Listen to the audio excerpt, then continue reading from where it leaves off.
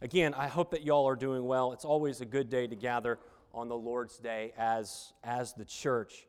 This morning we are going to begin one of the most important and well-known chapters in all the Bible, and that is Exodus chapter 20. So if you have your Bibles, I invite you to go ahead and turn there to Exodus 20, and we will start reading there in just a few minutes.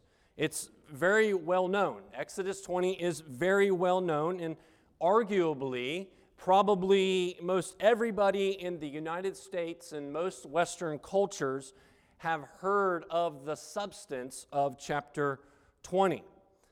However, it may be very little understood or even accepted. They've at least heard of it. And this chapter is very important, even for us within a Western context, Western culture, because chapter 20 actually sets the basis of our culture, where as a people we would have some sort of shared values and morals and ideas of justice. And that comes from, at least in summary, from Exodus chapter 20. Of course, what I care most about isn't necessarily about the culture, but what is our most important, what's most important for us in this chapter, that is for the church, and that is how are we to understand this chapter. If you've looked at your Bibles already, then you see already at the subheading, you know what we are talking about, and that is the Ten Commandments. Can you think of anything in the Bible that is more universally well known, one way or another, right? I'm not saying accepted, but universally well known in some ways, of the Ten Commandments?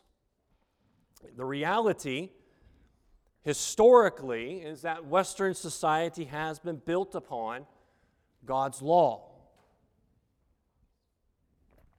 The Ten Commandments being a summation of the law, in a sense, is representative of that. And so in our culture, we have seen symbolically the Ten Commandments etched in stone and would be read in courtrooms and courthouses throughout the country, throughout our country. In fact, there is a marvelous cutting of it, even with Moses, in the chamber of the House of Representatives in Washington, D.C. And the reason why is because in the establishment of Western culture, we've understood that what God has said to be good is something as a culture we should promote as what is good. What God has forbidden or forbade, we generally put as crimes, and we would say that this is, according to the law, we would say would be not good in promoting of life and human flourishing as a culture. And what we've seen over, at least especially in my lifetime, is the outright rejection of these very facts. To make laws obscure, to make all right wrongs, to be the very ones ourselves, becoming the ones who make our own rules and our own laws according to what we want. All law is arbitrary nowadays, and it's based upon some form of oppression, if you should hold to the law or not. It's important for us to realize that in a time that we live, in a time that we exist, that people do not like the law. They don't like laws. They don't like rules. It's very anti-authoritarianism that is rampant within our culture. Authority and the law is considered restrictive. Right and wrong should be whatever you think and whatever you want to do at any given time. We are not, and we're not even talking about difficult, ethical, somewhat gray areas of the law, but the most basic of laws, such as murder and lying and stealing. In a book by James Patterson and Peter Kim, they observe correctly that with no moral absolutes, everyone is making commandments according to their own personal desires. So they would say, These rules would say, I don't see the point of observing a Sabbath. I will steal from those who really won't miss it. I will lie when it suits me, so as long as it doesn't cause any real damage. And I think you can almost scratch that last line out these days. I will cheat on my spouse because, after all, given the chance, he or she will do the same.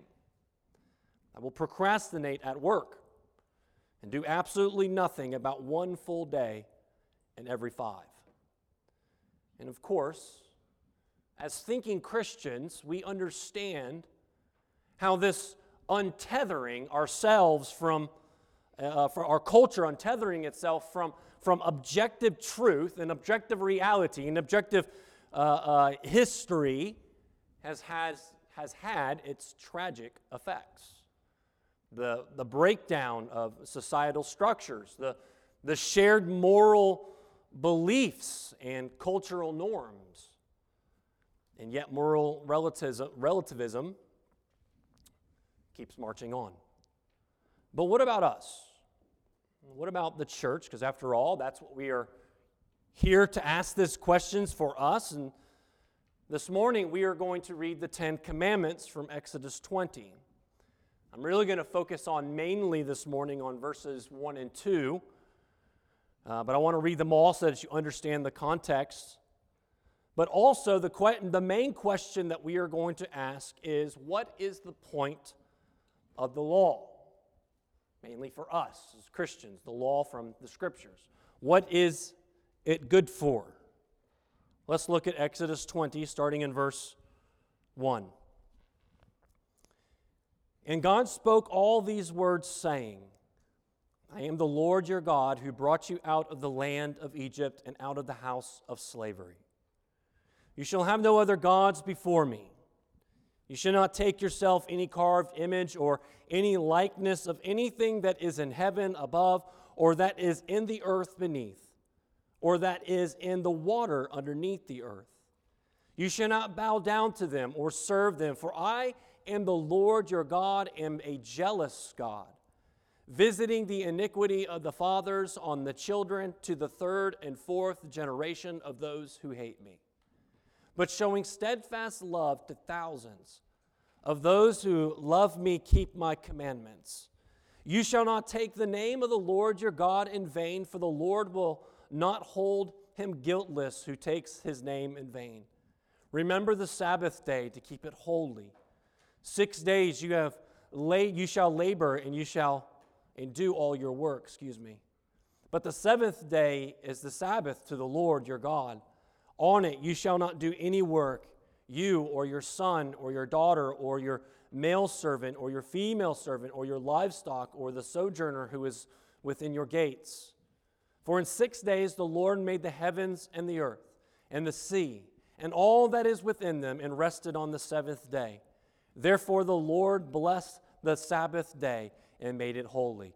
Honor your father and mother, that your days may be long in the land, and that the Lord your God is giving you. You shall not murder. You shall not commit adultery. You shall not steal. You shall not bear false witness against your neighbor. You shall not covet your neighbor's house. You shall not covet your neighbor's wife or his male servant or his female servant or his ox or his donkey or anything that is your neighbor's.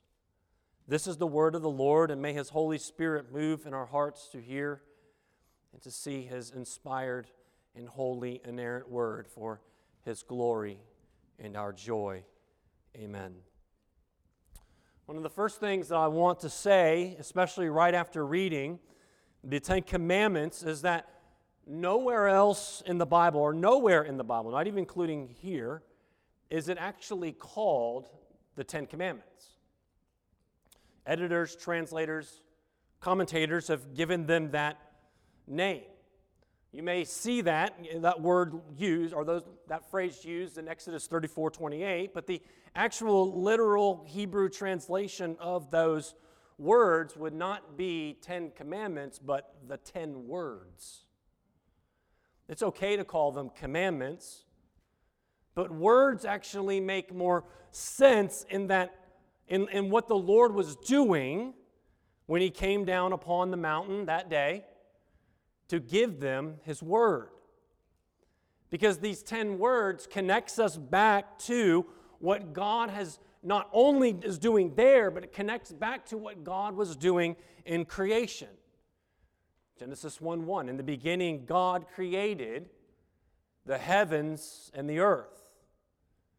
And if you know the rest of that chapter, how did God create the heavens and the earth? And creation, in the creation account over and over, we see throughout chapter 1 this Hebrew phrase that says, and God, and he, or the Lord, said. For example, and he said, let there be light. So how did God create? He created by his word. In the creation account, God created by his word, and therefore creation then is solely dependent upon God's word as he created all things by and through his word. Now, what is God doing here at Mount Sinai? Well, after the fall, right, at Mount Sinai, God is recreating, in a sense, a people for himself. He is creating a people for himself. As he created all things by his word, now he is creating a new people, a new nation. And in that chapter 1 of Genesis chapter 1, that phrase, and God said, is said 10 times. The word, God created by his word 10 times.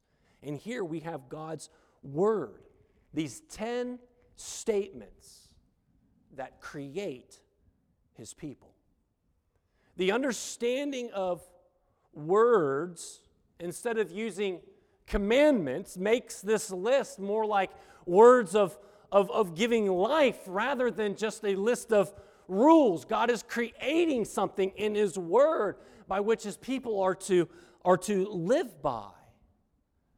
And so in a sense, we can ask the question, can the 10 commandments or these 10 words, do they give life? Isn't that what Jesus told the rich young ruler in a way? When the rich young ruler came to Jesus and said, what must I do to inherit eternal life? Jesus said, are you keeping the commandments? Is keeping the law how we gain life?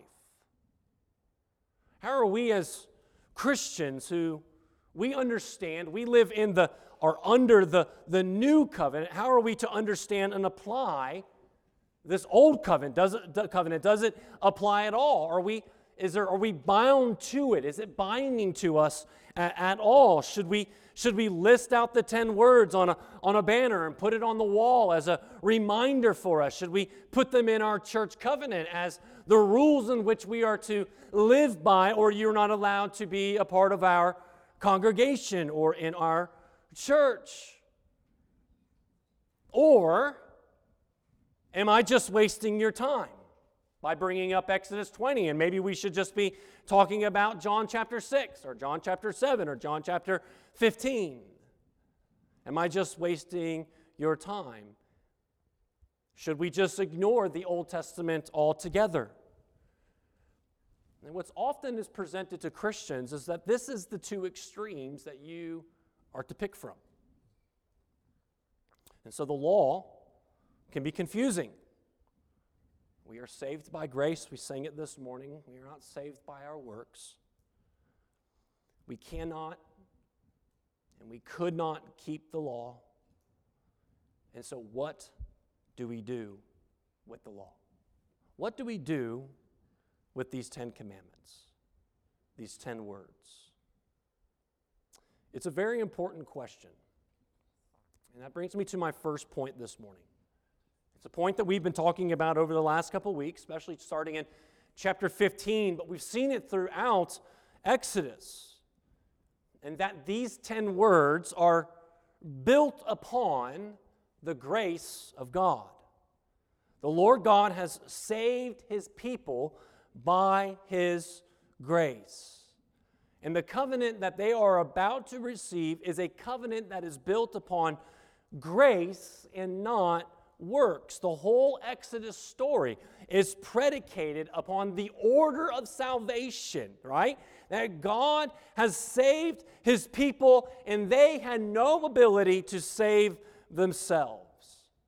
Moses was not called to the burning bush to go back to Israel and deliver them a message that sounds more like an ultimatum. Here is my law, be obedient in slavery, and then I will rescue you. That would not have made a good story, because there would have been no way that they could have done that.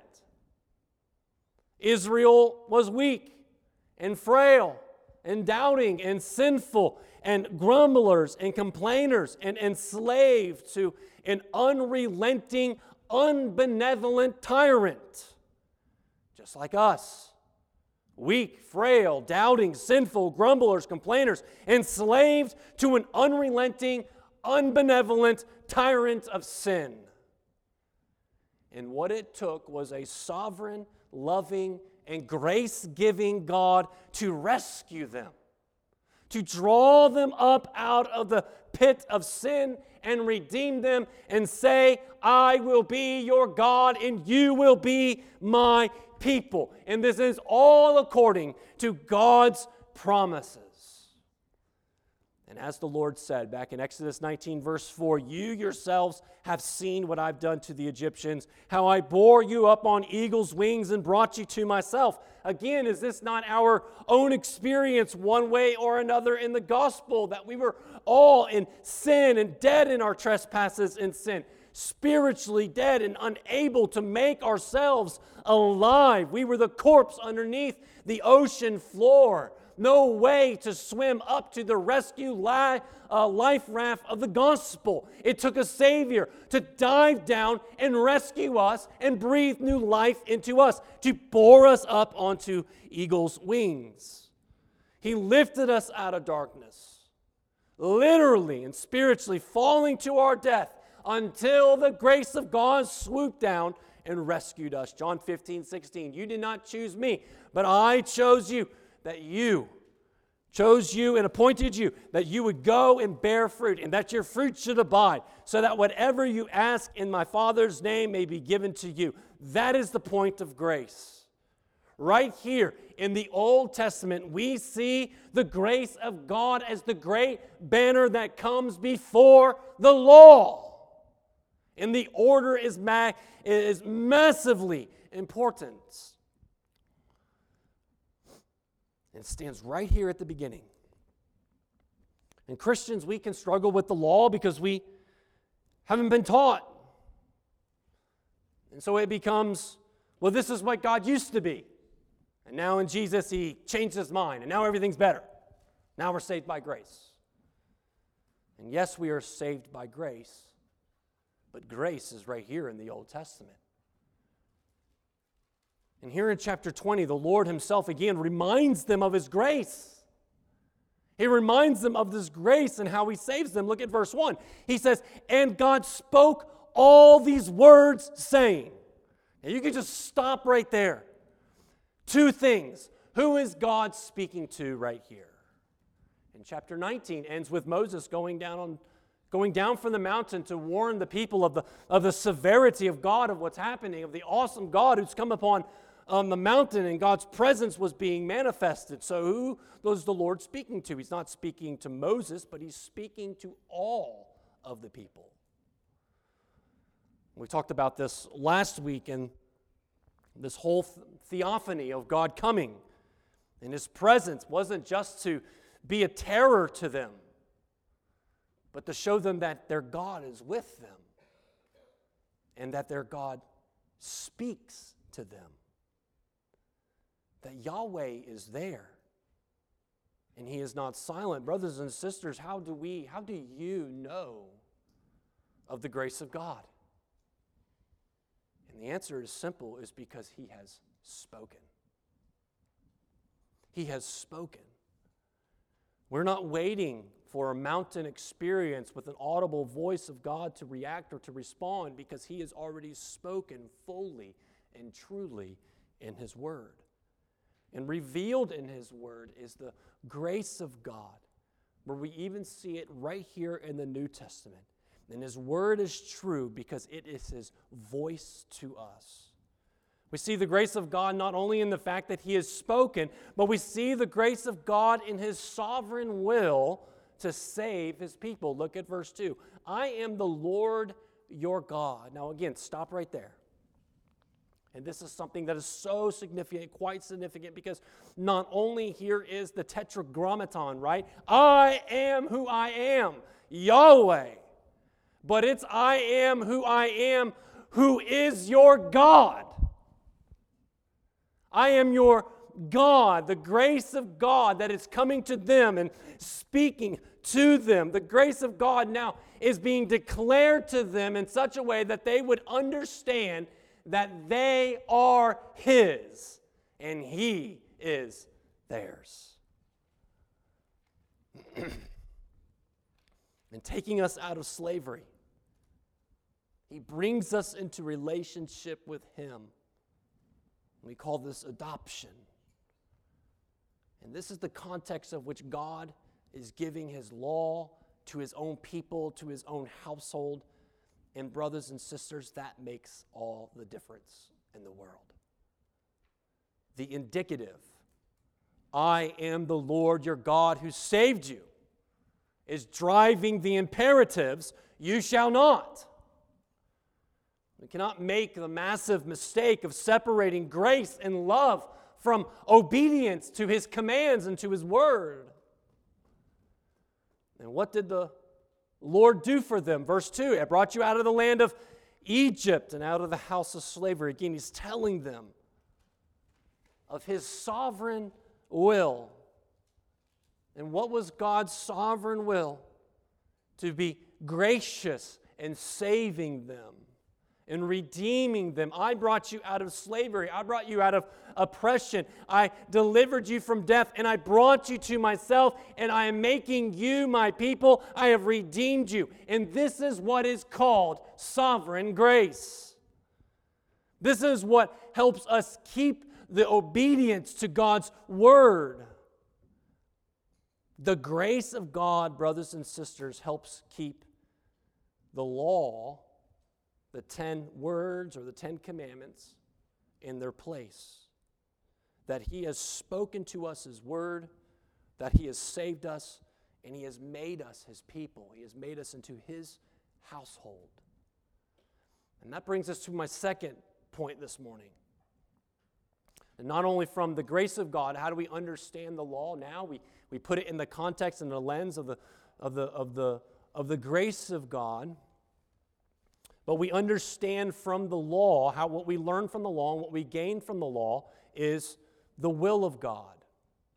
But before we get there, we have to acknowledge some really important things about this law, about the law of Moses, right, in totality. So not just the 10 commandments or the 10 words, but all the law that's listed out. We'll see that go all the way through chapter 24 and so on. And you'll see it in Deuteronomy and Leviticus and things like that. The law of God. And let me give you a few really important things that will help apply and helping us understand. First, and this is not the most important, but it's very helpful for us to remember, is that this law was given to a people at a different time and in a different culture. And this is why we see why not every law makes sense in our culture. For example, in verse 17, where it says, you shall not covet your neighbor's house, and down the list, it says, you not shall covet his ox or his donkey. I don't know about you, but my neighbor does not have a donkey or an ox that I can covet. And there are particular things about the law, more agrarian things, that we may not understand. So this is written in a different time, in a different culture. A second rule to apply is that the law of Moses was given to a people, to the people of God, to Israel, at a different point in the history of redemption or salvation history. This covenant was made with Israel so that the history of redemption, this is the old covenant. But we, as we've already said, we are in the new covenant. This is the old, this is the new. And the new was inaugurated when? The Lord's Supper. When Jesus said, "This is the cup of the new covenant that is of my blood." And as we've been talking about the last couple of weeks and needing a mediator, that Jesus is a better mediator, we've also read the verses from Hebrews 12, that this is a better covenant. The new is a better covenant, a covenant not by the blood of animals, but by the blood of Jesus Christ. And as we will see, the Mosaic covenant was written on tablets of stone. But where is the new covenant written? Yes, it's written in the Word of God, but Jeremiah 31 says where? That the new covenant is written on our hearts. But we see where they're linked. We see where the old covenant is still even linked with the new covenant.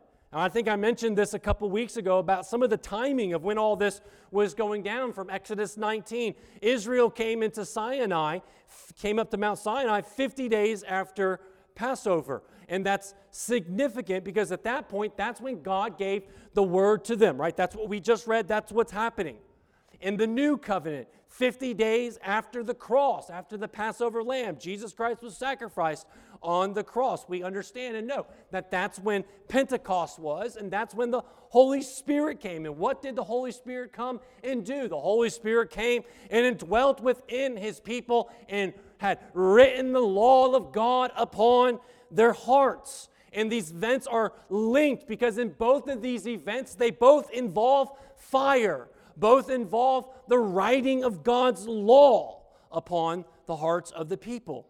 But the difference is, however, which makes the new covenant far superior, is that at Pentecost, there wasn't a fire that was there that went out of control and out of rage to confront us with the power of God, but the fire there was indwelt, and it was there to draw others in as they spoke and proclaimed the gospel with tongues of fire. This is the new covenant. The one patterns after the other. The one covenant was for a different time and for a different time in salvation history. And third rule that as Christians we need to understand is that our law is not the law of Moses, but what the New Testament, the New Covenant tells us is the law of Christ. And this is important. And I want you to pay attention to this. In Galatians, Paul addresses the church with a pretty important letter to the church in Galatia. Because there were church members that were being deceived and convinced by false teachers to add some Mosaic law back into their Christianity, eating certain foods, observe certain holidays. But especially to be a Christian, you must have circumcision. And he goes through Galatians and he corrects them. In a sense, this is what he says. He says, the way that you have been saved, the message that you heard from the gospel that I came proclaiming to you, and the way that you were saved and transformed was not through the old covenant, but through Christ. And so he gets pretty harsh with the Galatians there. Who's bewitched you? And then he sums it up in chapter 5, verse 1. He says, for freedom Christ has set us free. Stand firm, therefore. And do not submit again to a yoke of slavery. What is the yoke of slavery? The yoke of slavery is the binding of these particular laws that were upon them. In verse 2 it says, look, I, Paul, say to you that if you accept circumcision, Christ will have no advantage to you. Meaning, if you've been saved by any part of the law, if you believe you've been saved by any part of the law, if you've added anything, even the law of Moses, anything to Christ, then he says you're not in Christ. And you're certainly not making yourself to be a more superior Christian. And so then in chapter 6, as he's talking about watching over ourselves and then watching over others as we fight the nature of sin and temptation, he says that we are to bear one another's burdens. And in doing so, hear me on this, Galatians 6:2, bearing one another's burdens, we fulfill the love of Christ. So what's the freedom that Christ has set us free? No longer accepting the law of Moses, bearing one another's burdens, loving one another, and bearing one another's burdens, we fulfill now this new law, the law of Christ. The law of Christ is not like the law of Moses. If it was like the law of Moses, then we would have 10 words right afterwards. So what is the law of Christ? And how do we fulfill it? By bearing one another's burdens. But what does that mean? Romans chapter 7, verse 6. But now we are released from the law. Released. Having died to that which held us captive, so that we serve in the new way of the Spirit, and not in the old way of the written code. How do we fulfill the love of Christ and bear one another's burdens? We serve in the new way in the Spirit. Not in the old ways that is a written code. All right, and that goes back to that third rule, right, of understanding the law. The Holy Spirit who has indwelt in us. He has given us new hearts. And He has written upon our hearts not the 10 words, not the 10 commandments, but the law of Christ upon us. And then He illuminates God's words to us so that those who are in Christ will know how to fulfill this new way, the law of Christ. The Spirit is the one who then produces fruit in us. Produces the fruit of love and joy and patience and peace and kindness and goodness and faithfulness and gentleness and self-control. Boy, that sounds familiar. Galatians chapter 5. But what does Paul add there at the end of verse 23 of Galatians chapter 5? He says, in these things, the love, joy, peace, patience, kindness, goodness, faithfulness, gentleness, self-control, against such things there is no law. Brothers and sisters, hear me on this. The Spirit of God then, in the new covenant in which we exist, in which we reside, has transformed you. The Spirit of God has transformed you and renewed you in such a way and continues to do so that the virtues and fruits of the Spirit are not merely ways that we can quantify or codify in external laws that we can conform ourselves to so that we can look good in front of one another. But they are virtues and fruits that the Spirit produces in us because they are growing in us. You can codify, do not murder. You can quantify, do not murder. It's called don't murder. Don't kill someone. But you can't codify patience or kindness or love or goodness. You can experience the blessing of patience and kindness and love, and I hope that you have, being a recipient of those things, as well as the blessing of giving those things, but it cannot be codified in the same way. And so if you're patient, if you're kind, and if you're being loving, and you're being good, then murder in one's heart is then put to death because we love one another by the Spirit. And that's bearing one with one another and fulfilling the law of Christ. I love this example that I picked up in a book by Tim Chester. He said it like this. He said, parents impose a lot of rules on their children. And he's not saying this in a negative way. Right? This is a good thing. Parents impose a lot of rules on their children, such as don't Don't let go of my hand when we're walking through a parking lot. Ask to be excused from the table when you are done. Clean up after yourself when you're done eating or when you're done doing whatnot.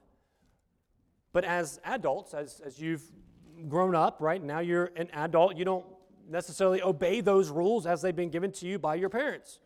You do not have to hold someone's hand to walk across a parking lot anymore. You do not need to ask permission to be excused from the table, or you shouldn't have to be told to clean up after yourself. There's nothing wrong with those rules. As we said, those are good rules, and they're especially good for children. And they weren't given to you, or they weren't given to children because they're irrelevant. No, parents are not trying to make their children miserable and just have to be obedient to a bunch of useless rules.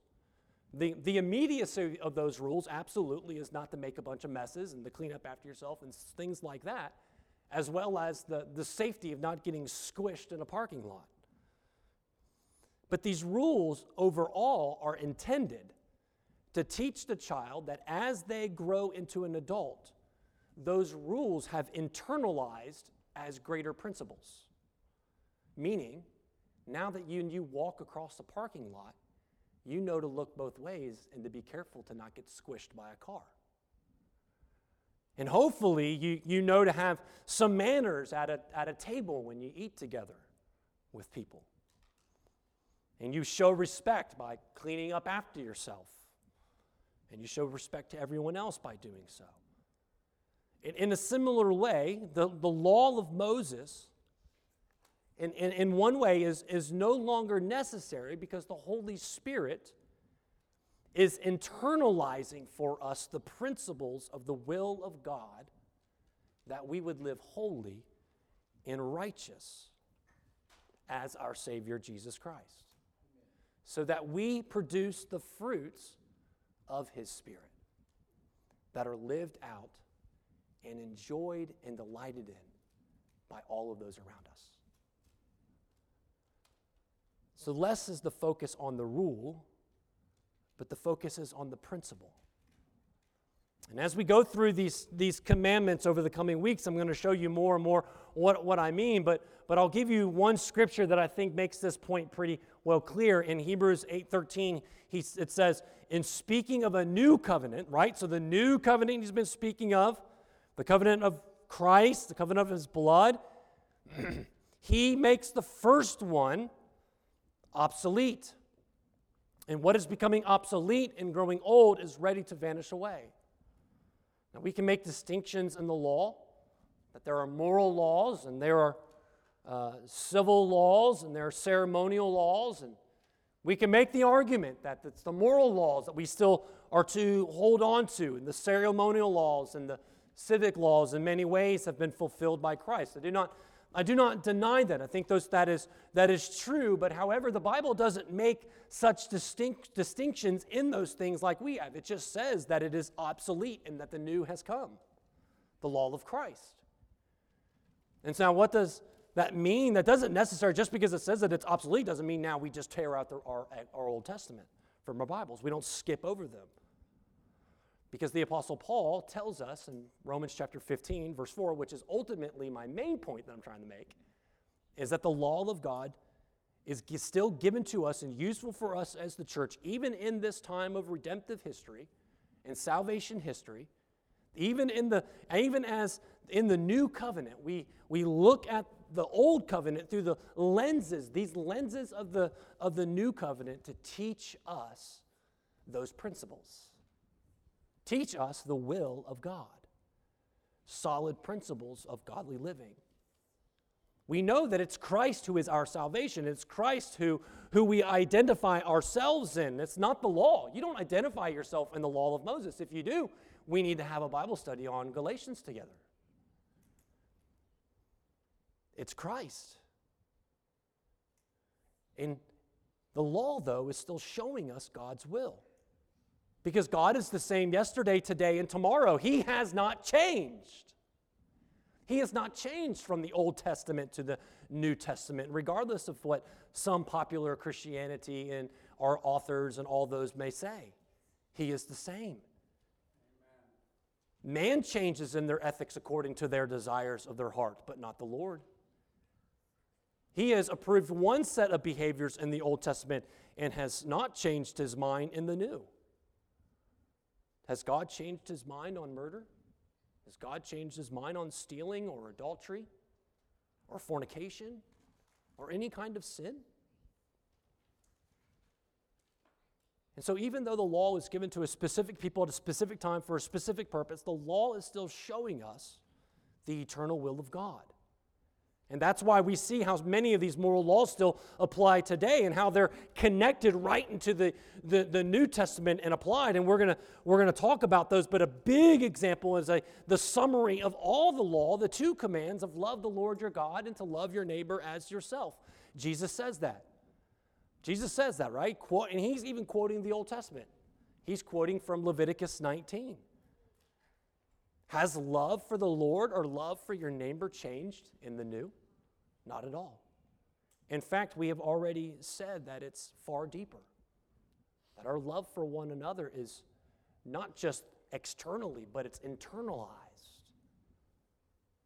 Romans 13, verse 8, owe no one anything except to love each other.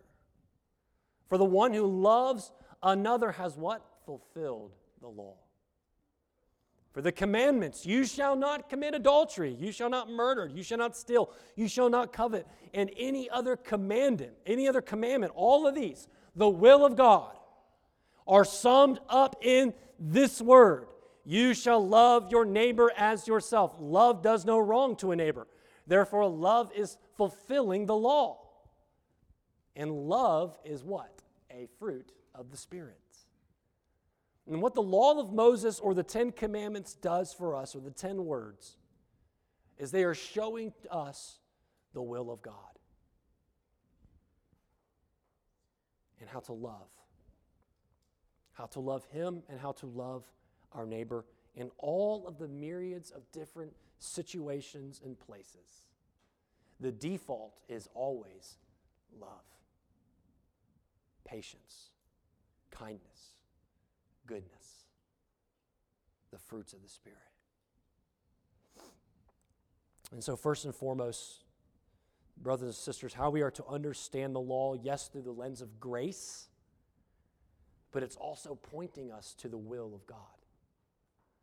And lastly, the law is pointing us to our need for a Savior, and the law itself also points us to the Savior.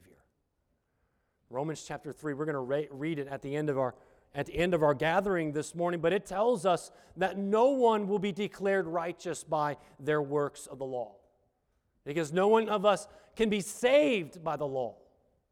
The law does not save. It has no ability for you to be saved by the law. It's not what it was designed for. It cannot. Remember, God's grace came before. It's not designed to save you. But as Paul says here in Romans 3, that the law not only shows us the will of God, but in doing so, the will of God is being shown to us that it exposes our sin. That we cannot live up to the law. We cannot live up to the will of God. We need to be made righteous first. We need forgiveness. Verse 21 of Romans 3, the righteousness of God has been made manifested apart from the law. Although the law and the prophets bear witness to it, right? So here it is. The righteousness of God is Jesus. Right? Here's the righteousness of God that has been made manifest to us apart from the law. That is Jesus Christ. And then he also tells us that what? At the end there. Although the law and the prophets bear witness to it, they are bearing witness to Jesus himself. So in a sense, it's like the law is pointing right to Jesus. It's like, I believe our brother prayed it this morning. It's like when John said, I must decrease and he must increase. The law is pointing right to Jesus.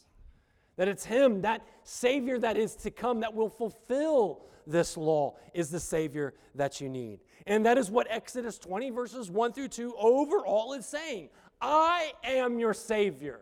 I am your Redeemer. no one else and nothing else. And so the law then exposes our great need. Our great need, as we see the will of God, we understand that we're unable to fulfill that law. Even in just reading the 10 Commandments this morning, the 10 words this morning. I think that there's some of you that could feel the weight of those laws, of those commandments, of those words. That none of us have ever perfectly kept the law in the way that the Lord God would have us to. We've all, in a vast amount of ways, we have broken God's word.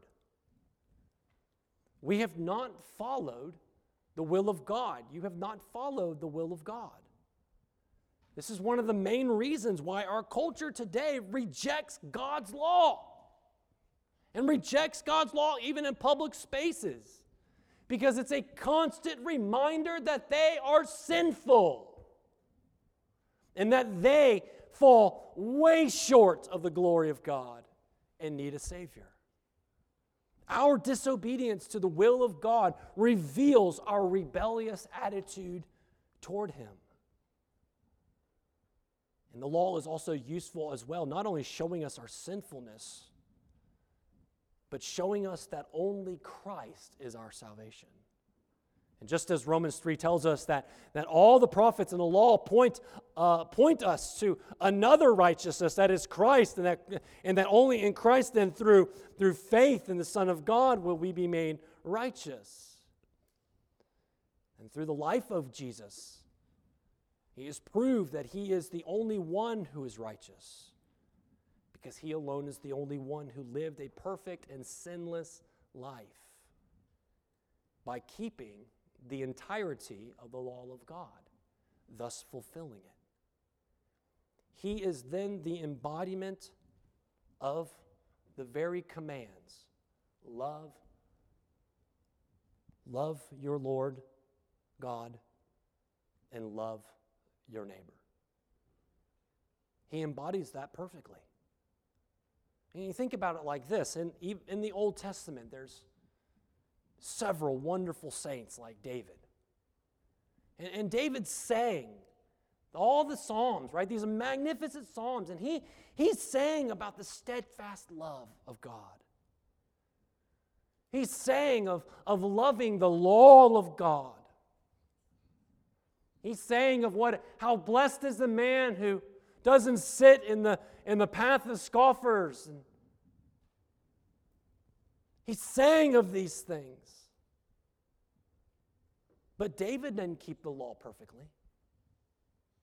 David didn't love God perfectly. David only idealized God in these particular ways. They could never truly achieve it as a sinful man. And brothers and sisters, listen to me, same goes for you. You say you love Jesus, and you may love Jesus, and you love God, and you love His people. But that is more in an idealized way, because it's not perfectly lived out. But for Jesus, the ideal of loving God and loving His neighbor gave way from more than an ideal, but to reality.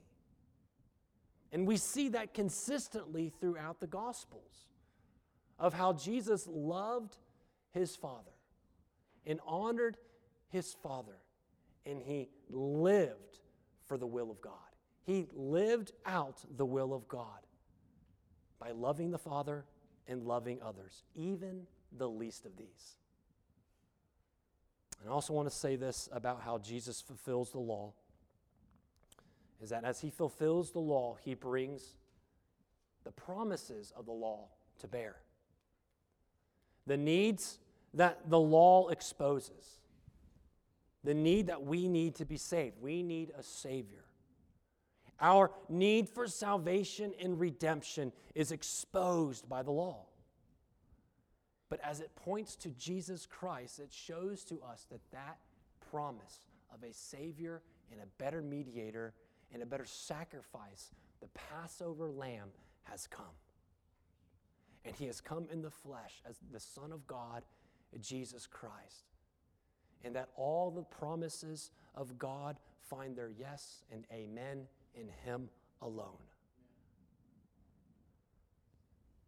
And then at the cross, all the curses and all the consequences of breaking the law of God that we deserve, that you deserve, did not fall on you, but fell upon him at the cross. He fulfills the law and brings all the promises of the law to bear. So the law, what is it good for? It points us to the reality of our salvation by grace alone. It points us to the will of God and shows us how much that we need a Savior, and yet points to the Lord God who has sent his Son, Jesus Christ, to be our Savior.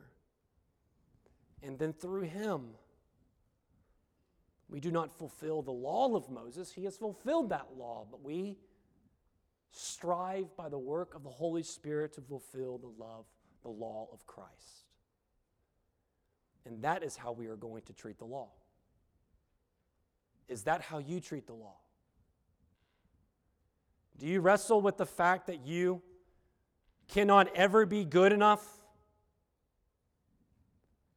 Or wrestle with the truth that you cannot keep the law even in its slightest ways, and you think that then you'll never be good enough for God? And the reality of that question basically is yes. The answer to the question is yes. You cannot do it. In and of yourself, you will never be good enough for God. But as all that we have just said, what did Jesus do? He has fulfilled all of that for you.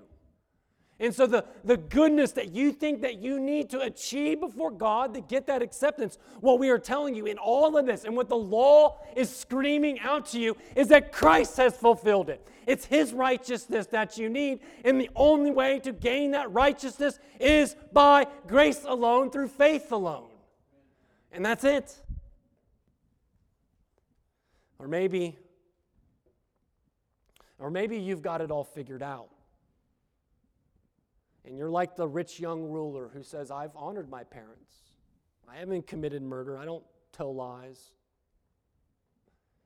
And the law stands here in a sense and condemns you. It is to correct you that you are in sin.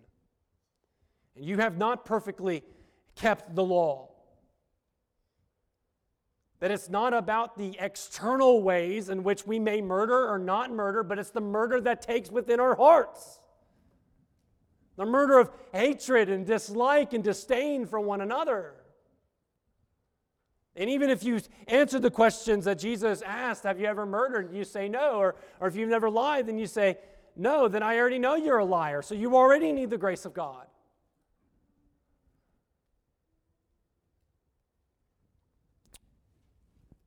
We need not only to hear the law, but we need to hear the gospel. And understand that in the gospel we have been set free by the perfect work of Jesus Christ, who is the fulfillment of that law, so that we would be free men and free women to fulfill the law of Christ. And all God's people say,